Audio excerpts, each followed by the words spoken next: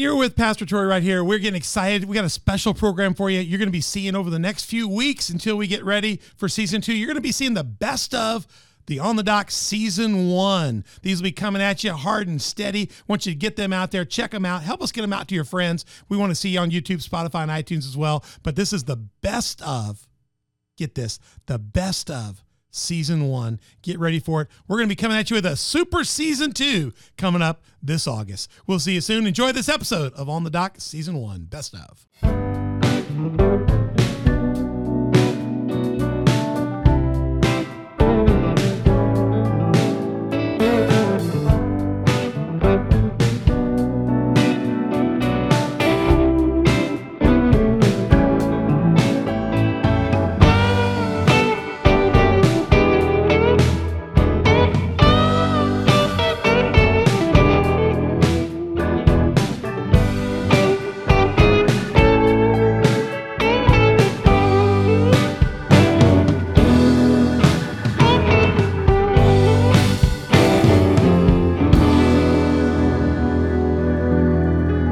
Cock-a-doodle-doo. Wake up there, folks. We're on the dock. It's Pastor Troy right here. We're in the studio again. Got a great podcast for you today. We're doing an early morning shoot for you. I don't know if it's nighttime or early time for you, but we are sitting on the dock of the bay, and we are ready to do what we do. We're on the dock.org. Go find us. You can find all of our backgrounds and all our information from the past. We'd love to have you jump in. Go back to podcast number 1 and just catch up with us. We're going to be up in the, we're already shot almost 70 right now, so it's going fast and going great. We release new releases every Tuesday and Thursday. And what are we about here? We're about getting you to sit down with us on the beautiful dock. You see those beautiful chairs? We want you to sit down with us. Christian friends, sit down with us today. We're going to bring people in that can coach you in your faith, encourage you, excite you, propel you. We've got a great one in the studio today. She's going to enrich your spiritual journey. She's going to excite you, but we don't want you to stay in those chairs. You're just in the chairs for the podcast, but we're going to get you out of the shallows. We're going to get you into the deep. If you take a look at that picture, Lucas will throw back up. See the sun out there? There's a pass there. You get in the boat,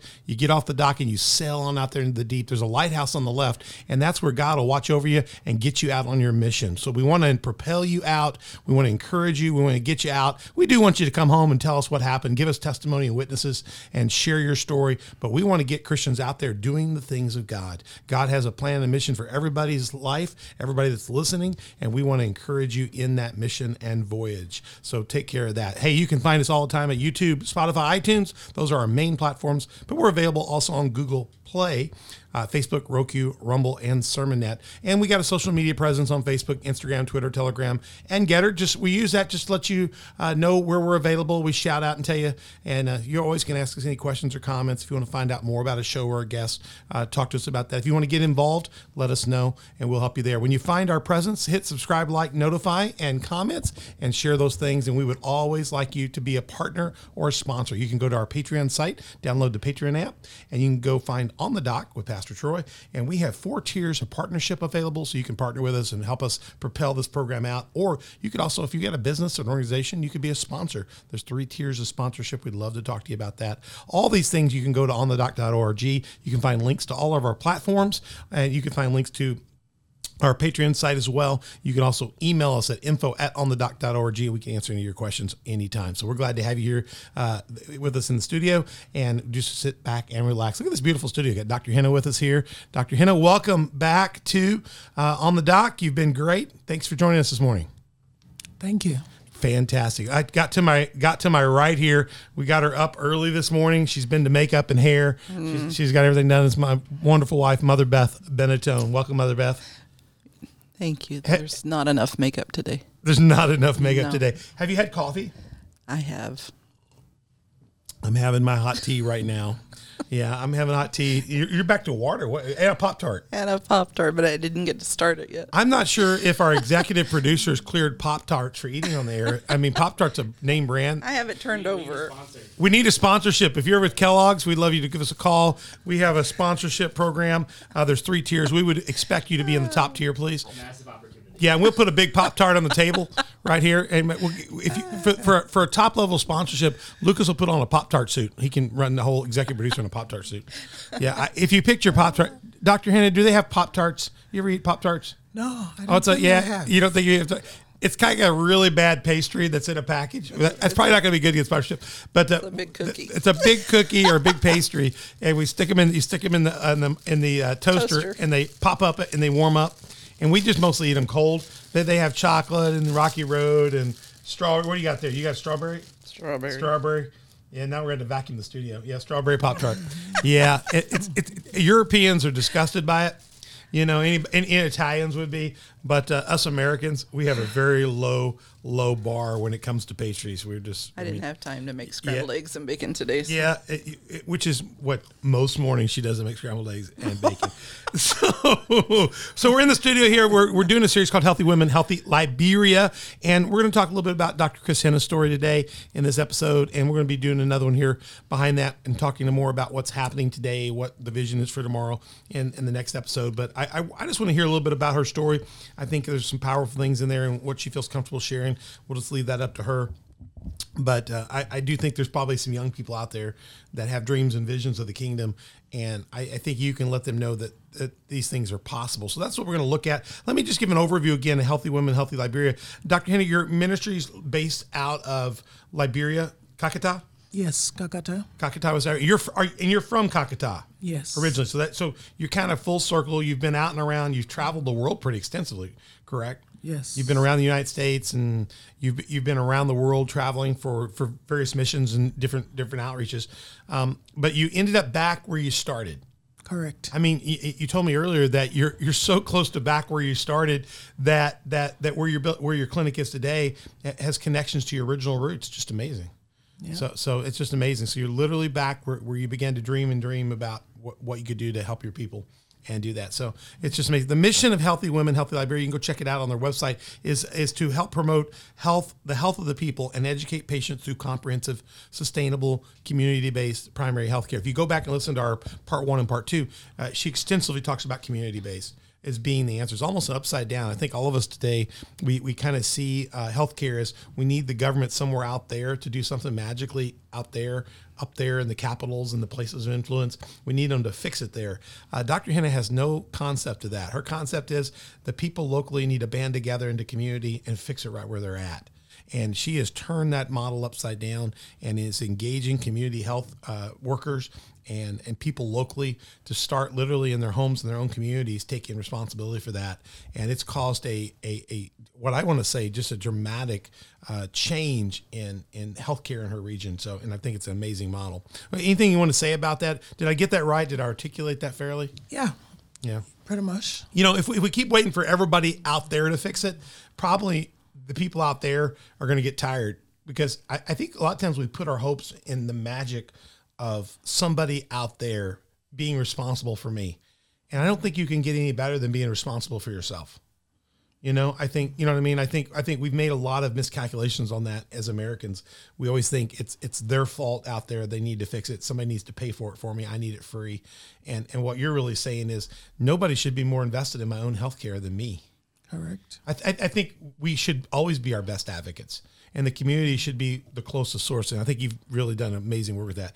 The vision of Healthy Women, Healthy Liberia is to transform communities using community-based healthcare models. And that's what she's doing for medical and dental care, even eye care now, through education and services, and especially for women and children. They're doing amazing work, and they're fixing to add a surgical center into their primary care clinic. Tell us a little bit, if you could, just a little bit, and we're going to get into you a little bit, but tell us about the Waterfield Primary Healthcare Clinic. What could you share about that vision and the plan and how it's organized? Well, Waterfield Primary Healthcare Center reminds me a lot about what God is able to do. Because like I said, when you go back to the first clinic, there was just one room, and it was just me, and then another person came on, a young lady who had just finished high school. Today at Waterfield, you now have PA, and you have a laboratory technician, you have nurses, you have community health workers, you have the eye doctor, and You have your own pharmacy even? you have pharmacy. Yeah, we provide ultrasound, EKGs for people coming into there. So looking back at the one room, and looking at how we have spread from that one room to many rooms and now many villages and communities tells me that's the model we need to use over Liberia. That sounds brilliant. Because most of the people, when you look at the population, they are not living in Monrovia, where you have the bigger facilities. They are living outside of Monrovia. So how can we get health to them? The model we have used in the past has not worked because we sit at the clinics and we want for people to come to us. But instead of coming to us, we are going out to them. That's great. Bringing them not only health care, because I strongly believe that health care still is not the solution to the situations and conditions that we have. Right. Bringing Christ to them, right. Restoring their dignities, restoring just the lost after several years of civil war. They have lost everything. They have even forgotten how to care for themselves. And so bringing back that love to them and reminding them that we are who we are because of who He is. And combining that with health, I think it's making a difference there in the lives of the people, not only the people, but even in my own life. Absolutely. I think one of the things I think is simply amazing with what your model is in my years here, I've been going to Liberia since 2008, and I have seen NGOs, I've seen WHO, I've seen big organizations put in millions and millions, hundreds of millions, $billions maybe during the Ebola. I've seen so much money come in through NGOs and your organization has got a great donor base. You've gone out, you've raised every dollar. You're in communication with the churches and the friends and the local donors and the organizations, and you have worked very hard there. And you guys have had a very generous group of donors, built a very reasonable facility, been very good stewards of every dollar you've gotten. Every item's been donated to you, and taken. You're very careful with that. And I just to be honest with you, you have a very modest facility. It's the best facility I've seen in Honduras. And I was in Honduras. They had nothing like what you've got. Honduras is a very poor country. Liberia is the poorest country kind of in that region. And you've got a facility that's modestly well done. It sets a standard for everybody above the bar. You've got generous donors in your organization, but they've been good stewards. And I would bet that if you looked at the total dollars invested to be where you are today, it's a fraction, a small fraction of what's been spent there to try to change healthcare in Liberia.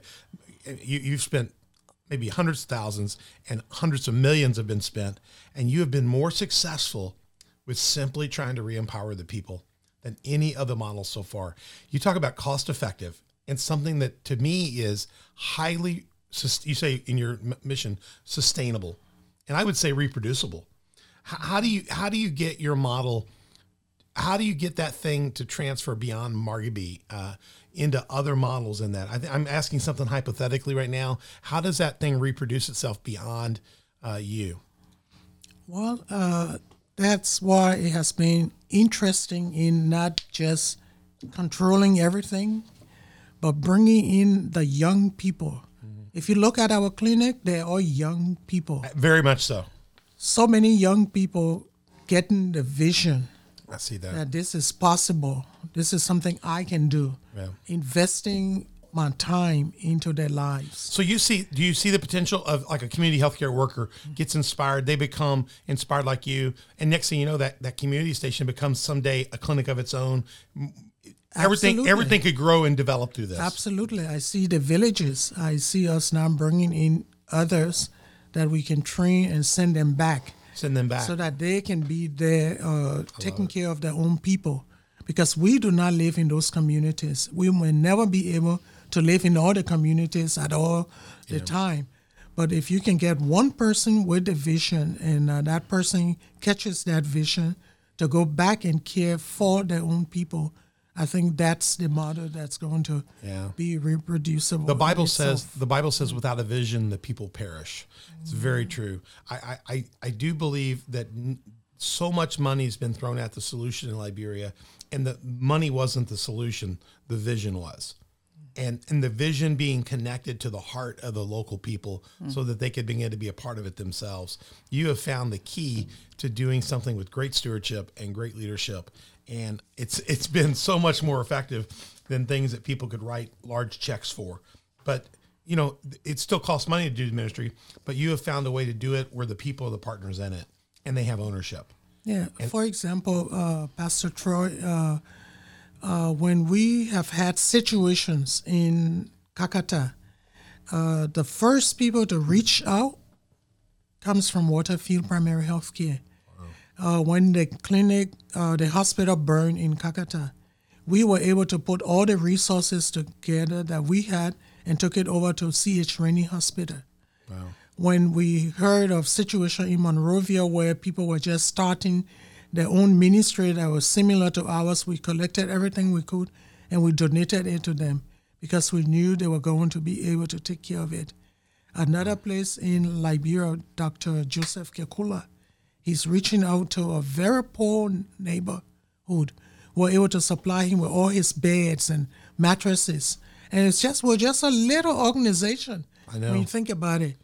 But God has given us the heart to reach out to the people and be able to serve them. What you're saying is vision, we're generosity, compassion's all transferable. Yeah. And by inspiring your people, they've also been ready to inspire their fellow citizens, the other people in the Republic of Liberia. Correct. It's just amazing. And what I like about it is it doesn't start in Monrovia.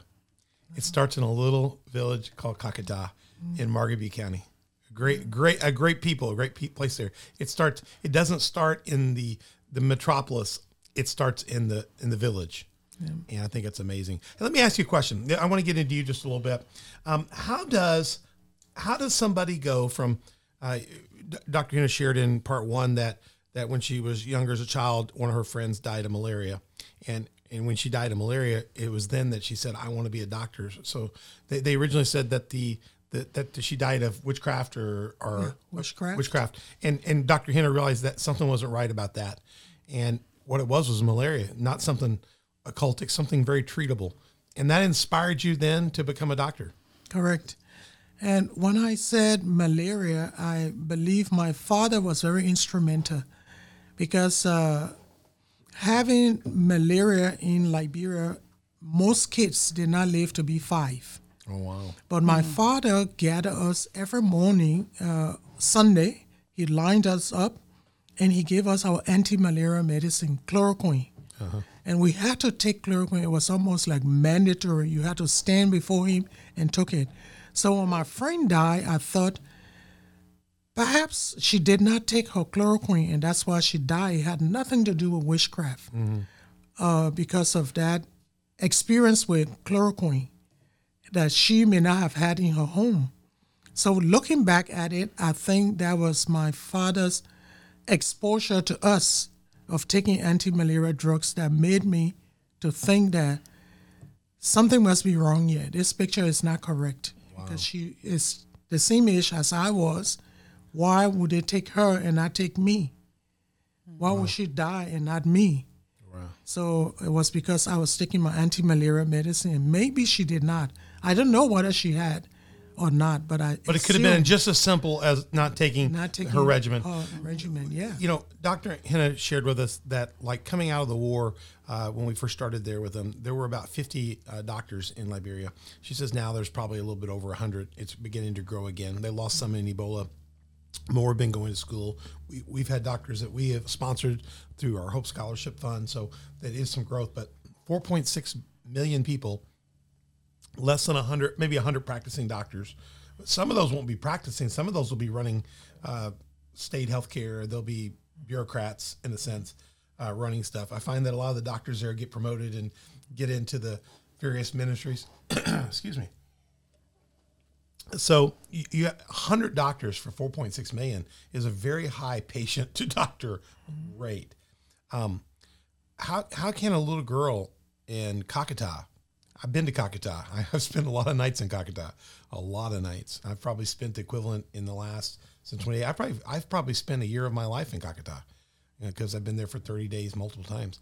How does the little girl sit there and have a dream about being a doctor and then Then in 2020, her clinic's going to last year treated over 20,000 people. How do you get from that dream to where you are today? Tell us what you can tell us there. Well, this is actually interesting.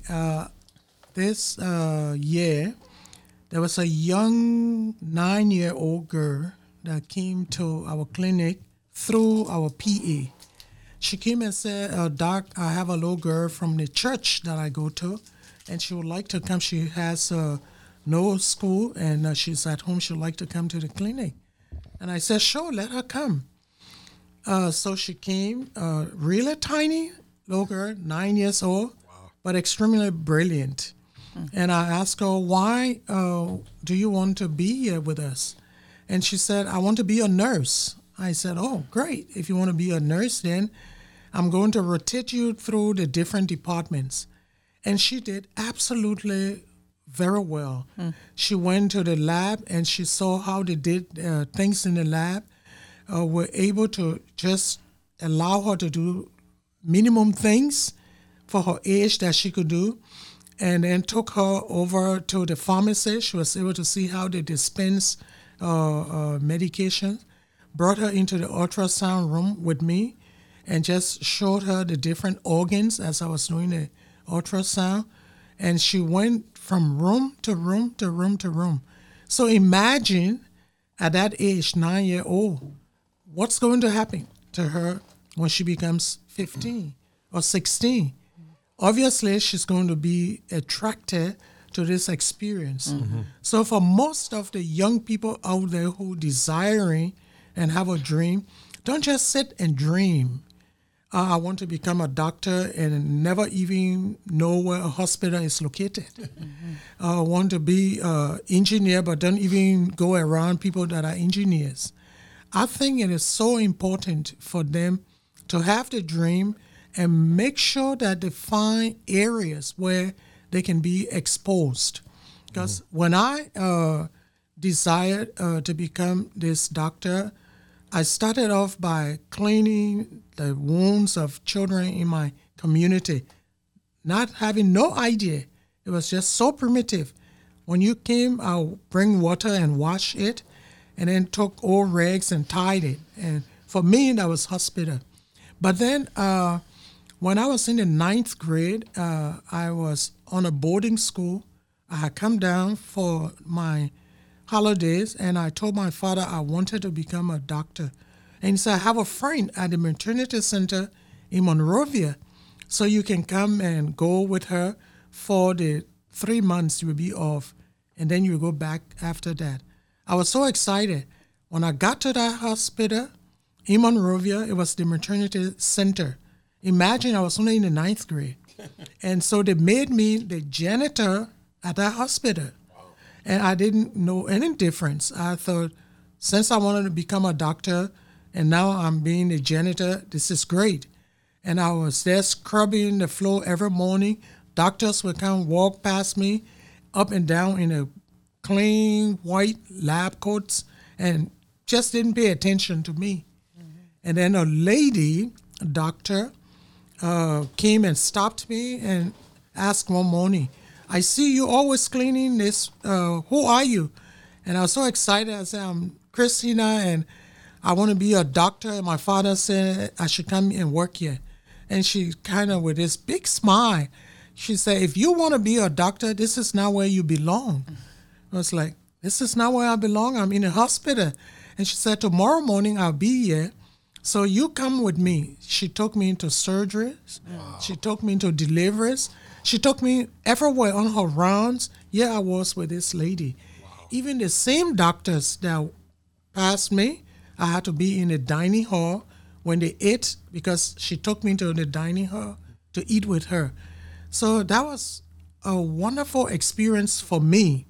It just opened up this beautiful world of medicine that, again, made me so interested in wanting to be this doctor because of that exposure. So for any young person wanting to do the same, I think it should be not just this dream.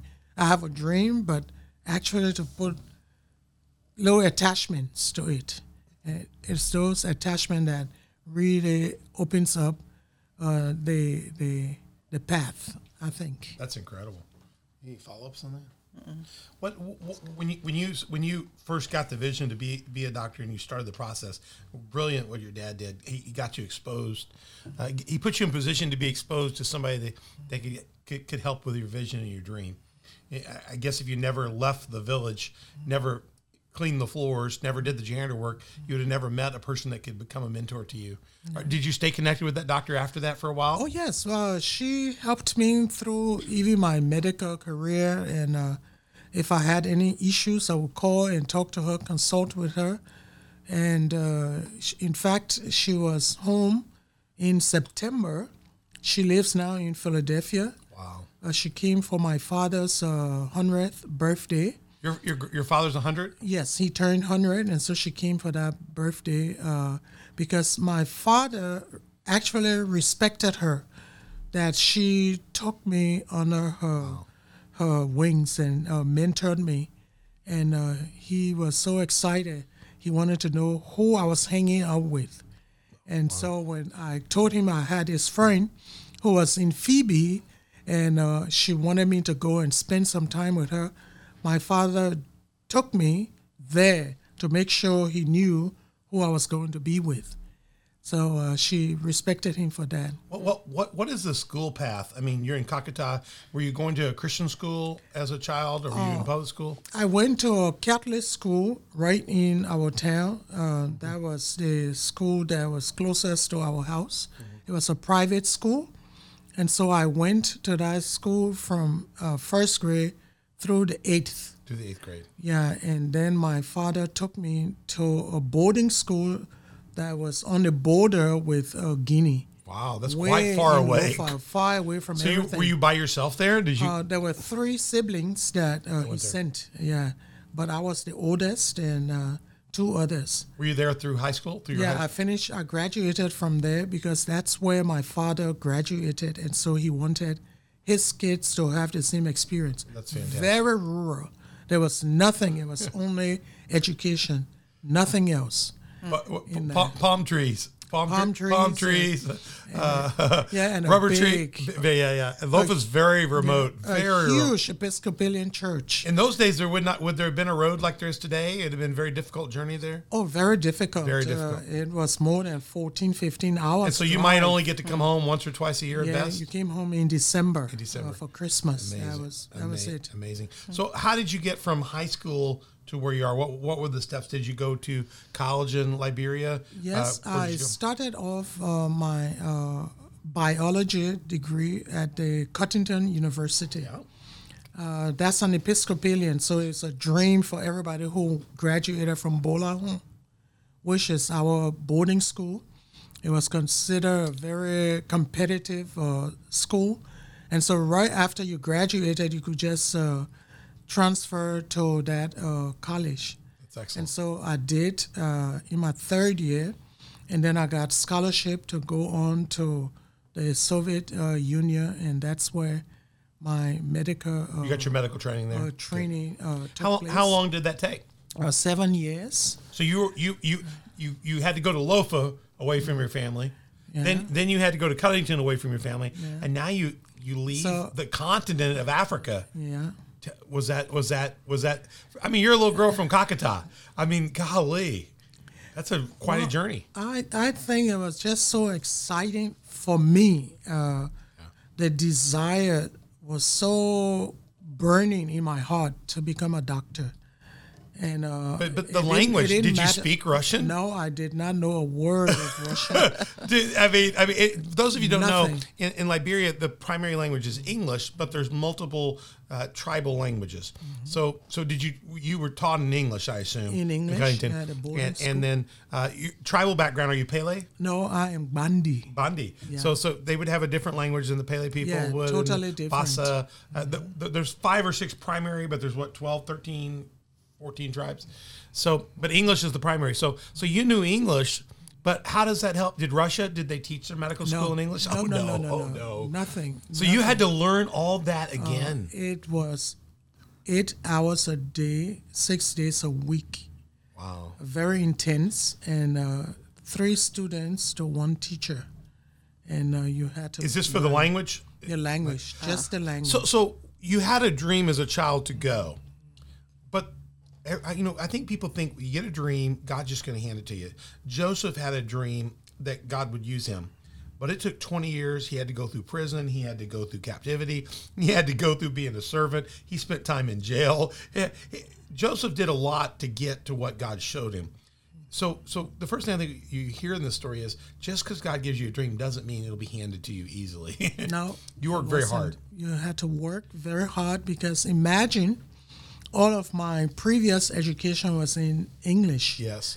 And math, it's very difficult. Biology, chemistry. Very difficult. And then all of a sudden you are learning a new language that you're going to function in. And it was so intense. At the end of 6 months, you should have been able to take your notes and think in Russian language. Wow. And you think, what am I doing here? What's the benefit if I have to study in this language? And Russian language, I don't know about Chinese, I don't know about Japanese, but it is absolutely difficult because of the 6 cases that my name would change into Russian language based on those cases. And in Africa, we didn't learn about 6 cases. You learn cases, but not 6. And my name didn't change in any. So that was the interesting part. But once you got the concept of that language, you really enjoy it because it's very rich. You can use just about any words you want to describe things, and it went well. How soon? Go ahead.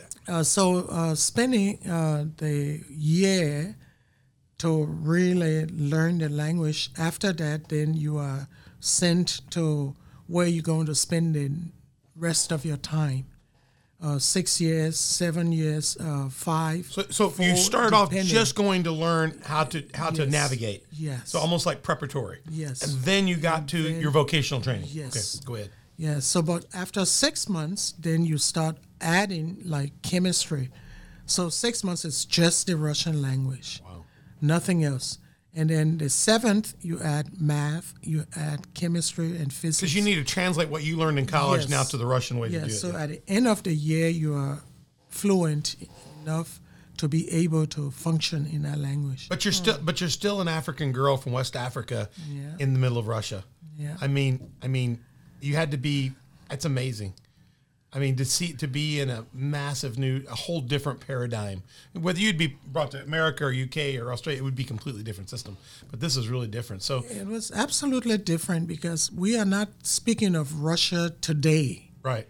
We're speaking of Russia of yesterday, when communism and atheism was the philosophy, when humans were absolutely looked at differently.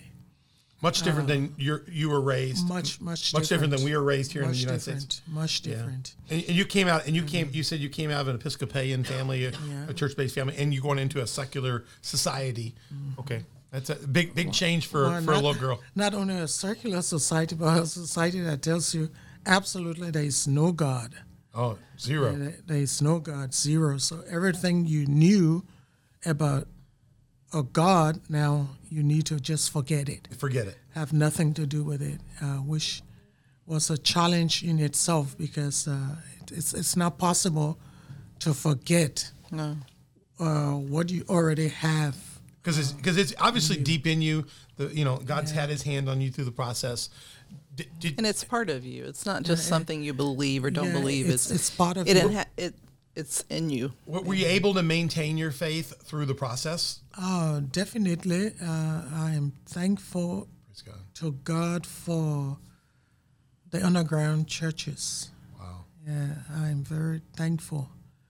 There are no underground churches today, which is unfortunate, but yes, the underground churches, the believers that I met there were absolutely out of the book of Acts. Oh, wow. Yeah, they lived just like book of Acts teaches us to live as believers. So when most people would think you wouldn't experience any God, you actually experienced the Bible, what we read about in the Bible. Yeah, you experience God at a more deeper level than when you have freedom that we take so much for granted. Because don't you? I agree with that. Yeah. Don't you think we just take it for granted? Yeah. We think, oh, it'll be there. But if you don't have it, it becomes much more richer. Yeah, you go into homes, you see they have different types of Bibles on their shelves, and they may not have ever opened it. And then there, even owning one Bible was a risk in itself. Just itself. Because you had to cover it so that people will not know that's a Bible. You have to read it in a place where there were only privacy and you just couldn't just read it. But you had to, as a believer, make it very clear that I am a believer. You couldn't hide that you are a believer. Because if you were a believer and said, well, I'm not, I'm just, I would keep it in my heart and nobody would know, I can do whatever they want me to do. And then later on, God knows my heart, He sees my heart. You couldn't be lukewarm. You either was a believer or you are not a believer. You didn't have room in between. Do you think God put people in the path along your way to help you through the journey? Oh, there were many. Like I said, I was raised in an Episcopalian home, and I never saw a Bible. I had my Book of Common Prayer, and that's what we used. Right. And so on. This same doctor who introduced me into medicine introduced me into the Bible and to Christ. Wow. That really transformed my life. So she was the first person, and then when I met the underground believers who were just on fire for the Lord, so again, they left footprints. And the interesting thing that happened in the Soviet Union, you were brought to the Soviet Union to be indoctrinated. So you are indoctrinated, and then you can go back home to your place, and you will be the best person to propagate that system. So they recruited people from Africa, Liberia, and other countries. The Middle East, Latin America. And brought you to train you in the language. Yes. And then to train you with the goal of sending back that indoctrinated person to help, I guess, to indoctrinate the country. Yes, because to be leaders. Yeah. Boy, it didn't work out well with you. No, well, it didn't work out with a lot of other Africans that came. You had people from Ghana, from Guinea, from Ivory Coast. Those were students. And then you had people from Latin America. You had people from Middle East that were believers. So what we discovered there, even people that were not believers who came and were really communists and atheists and they loved everything they heard, when they came, the underground churches reached out to those people and they became believers. So you have a lot of people today, still, when you go to the Middle East, you go to Africa, Latin America, you ask them, where did you become a believer? They'll tell you, we became believer in the Soviet Union. And you think, how does that happen? This was an atheist country. But yes, the underground believers were very active. Yeah, I think we need to all be reminded, listen to this, that what she's telling you is something right out of Acts. And I think we forget we're in a modern world today in the United States where everybody can kind of be a Christian if they want to be. And Christianity is pretty blasé today. But I want everybody to understand how Christianity started was Christians became Christians, and even Jews were against Christians. The Roman world was not supportive of Christians. So from the very early time, Christians were persecuted in the book of Acts, all through the letters of Paul and Peter, James and John. When they're traveling, they are always opposed by the establishment of those communities throughout Europe and Rome. And what you learn is until 300, till Constantine, the emperor, has the revelation of Christ, Christians lived in a hostile world where they kept Christianity in their own closed communities, in their own tight places.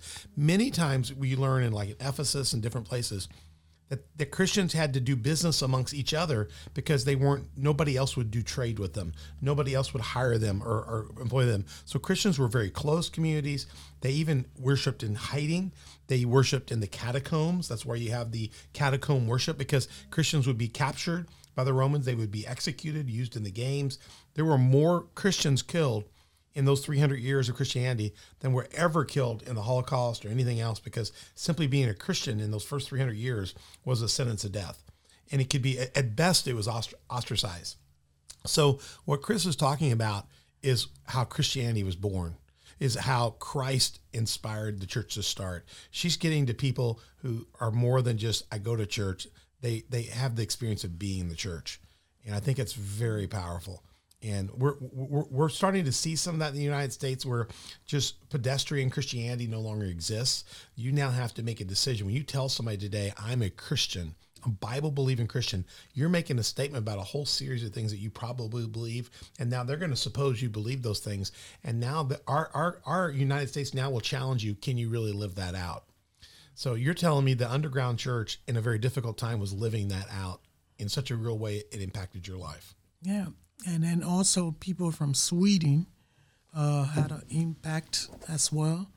And then you had Americans who, in those days, you could not have a church there in the Soviet Union. But all the foreigners had the opportunity to meet at different embassies. Right. So you could meet at the U.S. Embassy, the British Embassy, the Canadian Embassy. So there was that group of fellowship, and I came across some Americans who, after everything brought me to this country, they have since passed away now, both of them, but I still have other friends in Charlottesville. The time he was in the Soviet Union, he was the general, and he and his wife, their lives also impacted my life, being there as a young student. So there was just a lot of footprints that God saw just how all of these things were going to work out. Let me do this. I really like where we are right now, and I'm going to keep us in the series. But what I want to say is we've started this part 3 here on Dr. Henna's story. I want to come back here in part 4, and I want to go a little deeper into your story, because the footprint and the handprint. I want to take that a little farther, and I think that's important. And so we're going to come back in part 4 here, and we're going to delve into your story and talk about the hand and footprint and how you got back to Liberia, because you're a girl, you're a little girl. You've gone up to boarding school in Liberia. Now you're in Russia.